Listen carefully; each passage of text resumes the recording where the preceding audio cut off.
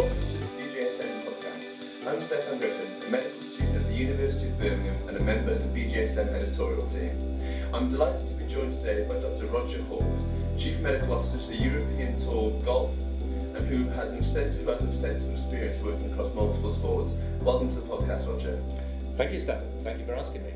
So the European Tour has multiple events. Can you give us a bit of an insight into the medical sector? Yes, well, it's come a long way since those early days, 25 years ago. We now have a sports medicine specialist at almost every event on the Tuesday and Wednesday. They're the 2 days prior to the actual competition starting, and that's when players are interested in performance, they're interested in their health. In addition to that, we have a physio team that's there from 2 or 3 days before the event, throughout the event. And then on top of that, we have an advisory board who come to 2 or 3 events a year, but also support us with radiology and tertiary specialties such as wrist specialists, and they support us if we've got particular problems in those areas that we can't sort out in the usual way. We also have a GE ultrasound machine which is available to us, which we use as an extension of our clinical examination. Okay, and your events, they're spread all throughout Europe. I'm sure a few people on Twitter might have seen the bus that sort of goes around. What's it like working in that sort of environment in such an organisational role? What are the challenges of your job? Well, as you can imagine, getting the people into the right place at the right time, the logistics is quite complicated, and I've got a member of my team that spends the whole time making sure that people do turn up. On top of that, obviously there's a rota system, and we've got to fit in with other people's lives. And working in other countries, there are rules and regulations in terms of equipment and certain drugs that you have to watch. So yes, it's challenging, but we've been doing it for quite a few years now, and I think we've got it down to a reasonable art anyway. Okay, and the bus that I mentioned, it's a fantastic facility, and we can signpost people towards the ETPI Twitter page because they produce some fantastic videos and guides, from prehab to rehabilitation. Can you just sort of describe the sort of facilities so viewers can our listeners can sort of picture it? Yes, well, if you can imagine a very big bus, which is blue, with an entrance at the back where players come in, where there's a fitness area, and a little bit more up front, there's three plinths where the actual physical therapy takes place. And yes, 3 in a row. There's the confidentiality. The players like to be together. It's my theory on why Europe keeps winning the Ryder Cup. That there's a lot of banter and good stuff goes on there, as well as the physical therapy. And further up front, we have a room which is a little bit more private. We've got a pull-down bed there, and we've got our ultrasound machine so that we can tackle private consultations in that area. And again, I think the physical therapists and some of the S&C guys that you work with there, it's definitely worth the listeners checking out the page, and people like Nigel Tilley producing some fantastic resources. So yes, Nigel Tilley's players are very interested.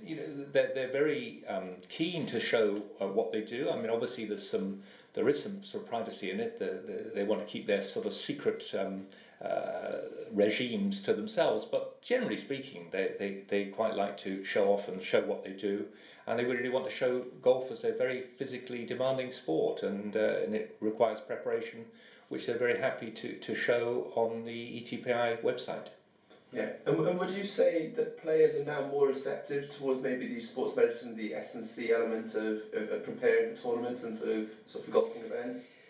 I think so. I mean, it wasn't an awful long time that players used to come in to lie around to be warmed up with soft tissue therapy. That's now gone out the window, and most of them will know that good strength and conditioning will reduce their injury rate and will improve their performance. Okay, and obviously with yourself having been there for since the start of the event and knowing not only the players but the staff quite well, was there anything that you did to sort of change, help mould that mindset, or that sort of attitude towards sports medicine, or is that something that's just gradually sort of developed over time? Yes, I think it's gradually developed over time. I think the idea of medical approaches to a lot of musculoskeletal conditions is accepted by European Tour players. Obviously, we have surgical colleagues. There's a part to play, but to have a generalist who can help their performance by understanding some of the problems that go wrong is very important. Okay, and for listeners, so they could be physiotherapists, sports medicine doctors, other sort of therapists as well. Could you paint, whom especially may not be sort of familiar with seeing golfers and with their musculoskeletal injuries, what are the most common things that you see on the tour? Well, this was a very good question. About 10-15 years ago, we asked that question. Our impression was that wrist problems were quite problematic. The issue is there's, unlike a sort of football team, there's 150 of them. So if someone disappears for 6 weeks, you don't really notice that they're missing, and then you find that they've had a particular problem. So there was always an issue of actually how you worked out what the problem areas were. But it'd been written before that wrist problems were considered to be quite common, and that's where we started. We got an advisory board together of experts in wrists, and expert radiologists, and we taught them a lot about golf, and we talked a lot about golf together, and chose to do a study looking at players at our Blue Ribbon event, the BMW Championship in 2009, and we actually studied and asked them about their wrist problems, and we published that in the British Journal of Sports Medicine, and that was really the start of it all. And from that, we've done that in other areas, the hip, to some extent the shoulder, and we find that a very good approach. This way, we now understand that the wrist is the commonest reason for being off tour, and particularly the leading wrist. That's the wrist that hits down, hits the ball, but also hits the ground, which allows the control of the ball. And the leading wrist is by far the most injured part of any professional golfer.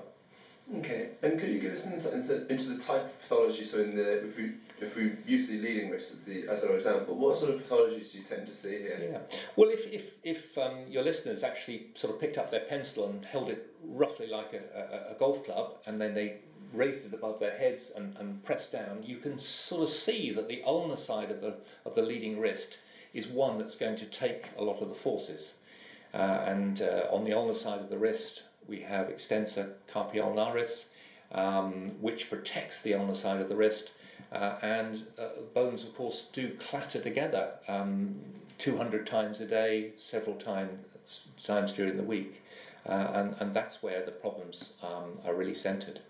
Okay, and you've mentioned this sort of, it may be well due to a loading issue.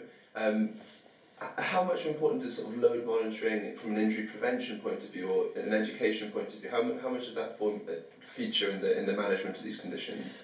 It's a really interesting question, because of course that's the next stage. We didn't really know what we were going to find, and now we know what we found. We're now turning our attention to prevention, and it's absolutely without any doubt that players that go and hit 400 balls because they've suddenly got a European Tour card do badly, and we're always listening out for that, for people telling us that. Interestingly, and something you perhaps wouldn't believe, that these top players, even when they've won majors, do fiddle with their swing, and they want to do things differently to make themselves even more perfect. Difficult to understand, but they do, and often changing technique leads to loading changes, and that in itself can often lead to problems.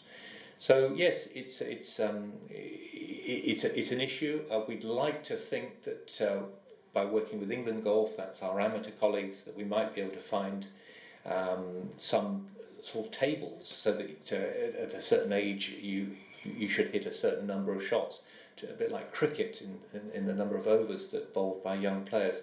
But we haven't got there yet, but I think it will come. Okay. And you've mentioned that you perform quite a lot of research, and you've mentioned England golf there, and you've mentioned you've worked with some of the biggest performing research in some enormous tournaments. How receptive has the golf world been towards that, and have you got any tips for people looking to conduct research in elite sport? Well, I think at the beginning there was some skepticism because they thought we were sort of coming to experiment on them for someone else's gain. And I think a lot of the early chat was about the fact that research was about improving their lot, increasing their longevity, increasing their length of time they can hit a ball in an accurate way. And since the sort of players now understand that's the prime reason for us doing it, they're very cooperative. Now, top players do have a lot of demands at golf tournaments. But we have a test bed on the Challenge Tour. That's the second tier of the European Tour, and we have each year a tournament which we choose to do our sort of research project of the year, and the players almost look forward to it, and they're often asking us what we're going to be doing this year. So we've generated, I think, quite a good sort of principled philosophy behind our research. It's always about them. We always feed back the research. We try and get the staff on board, and certainly the medical staff have got to be on board, so that they can give it a bit of a buzz, so that when the day comes, the players are very happy to be involved. Okay, and that must make it a fair bit easier for yourself as well. Yes, I mean, I think if you don't know the players, if you walk up to them and expect them to take part without any preparation, without any of that preliminary stuff, it's quite difficult. Professional sportsmen have a lot of demands, as I say. They don't have the time. Okay, and let's say so we're in the beautiful settings of the Belfry this morning, and let's say if I was to set up a musculoskeletal clinic sort of half a mile down the road. We've mentioned the wrist. What other things, for people who might be dealing with golfers in the future, what sort of pathology would you tell people to brush up on, and what are the key sort of clinical things to look out for? Yes, I mean, I think that there is a big distinction between elite golfers and amateur golfers. And with amateur golfers, often they are a little bit older, they've already got pathology on board, so you're really complicating existing pathology. And I think the shoulder is something that I would make sure that I was pretty good at dealing with. Interestingly, the wrist problems don't exist in very amateur players. It's only the better amateurs and professionals where it really is an issue. And of course, the consistency of a swing in an amateur player is often less. So in theory, you're putting less stress through some of these tissues as an amateur, because you're doing things so randomly, and probably not so much either. Okay, and you've just mentioned the shoulder there now, so we've talked about the rest of the leading wrist. Which shoulder do you sort of tend It's also the leading shoulder. Okay. And if you I do a little talk a little lecture talking about the examination of the shoulder. And I think the golf swing actually does examine the shoulder for you, because it does a scarf test at the top of the backswing, and it does an apprehension test at the end of the swing, and you can work out in between, depending on where the patient gets the pain or the discomfort or the clunks or the clicks. And I would say that that amateur players uncover tendinopathy in their rotator cuff, so they get impingement quite often. But for more serious players in the leading shoulder, unlike the throwers, they get external rotation deficit rather than internal rotation deficit. For those of your listeners that have a good understanding of the shoulder, they get posterior instability as opposed to anterior instability, which is the problem that throwers get. So, just to recap on that, the leading shoulder is the problem shoulder. For the amateur older player, normal subacromial impingement as a result of tendinopathy is probably the commonest problem. But for more serious elite players, they do end up with posterior instability, and we have written about why that's the case. and of course that's dealt with in a slightly different way. So another joint that's featured quite heavily, it's in the news, sort of into midway through 2016, was hip pathology, and whether there were any sort of predictive tests that could predict that in professional golfers. Would you mind sort of providing us a quick sort of recap of that research? Well, almost prior to that, we found that golfers, even established golfers, elite golfers, would sometimes present with internal rotation problems or deficit, and that of course made a huge difference to their swing, because during the follow through they would have to stand up, and that would lead to the ball going in all directions, and we realised that that the hip was probably an issue. Now those were functional conditions, a lot of them, because that was to do with getting tight posterior structures, tight glutes, as a result of the repetitive action of the golf swing, and as those became tight, you reduce the ability to be able to internally rotate. But that led us to think about whether this was an area that may be of general interest, and we thought all the energy was going through the leading wrist. That's where all the force, all the speed of the swing actually goes through, compared with the trailing hip, which is the right hip in a right-handed golfer. And we got the right people together and decided to study it. We also realised in a small study done with England Golf that even quite young people had quite significant hip and groin pain, mainly on the leading side. And as a result, we did a study which looked at functional movements, looked at normal orthopaedic examination, involved a questionnaire, and finally an MRI scan on a proportion of a field of golfers at an event in Scotland a couple of years ago.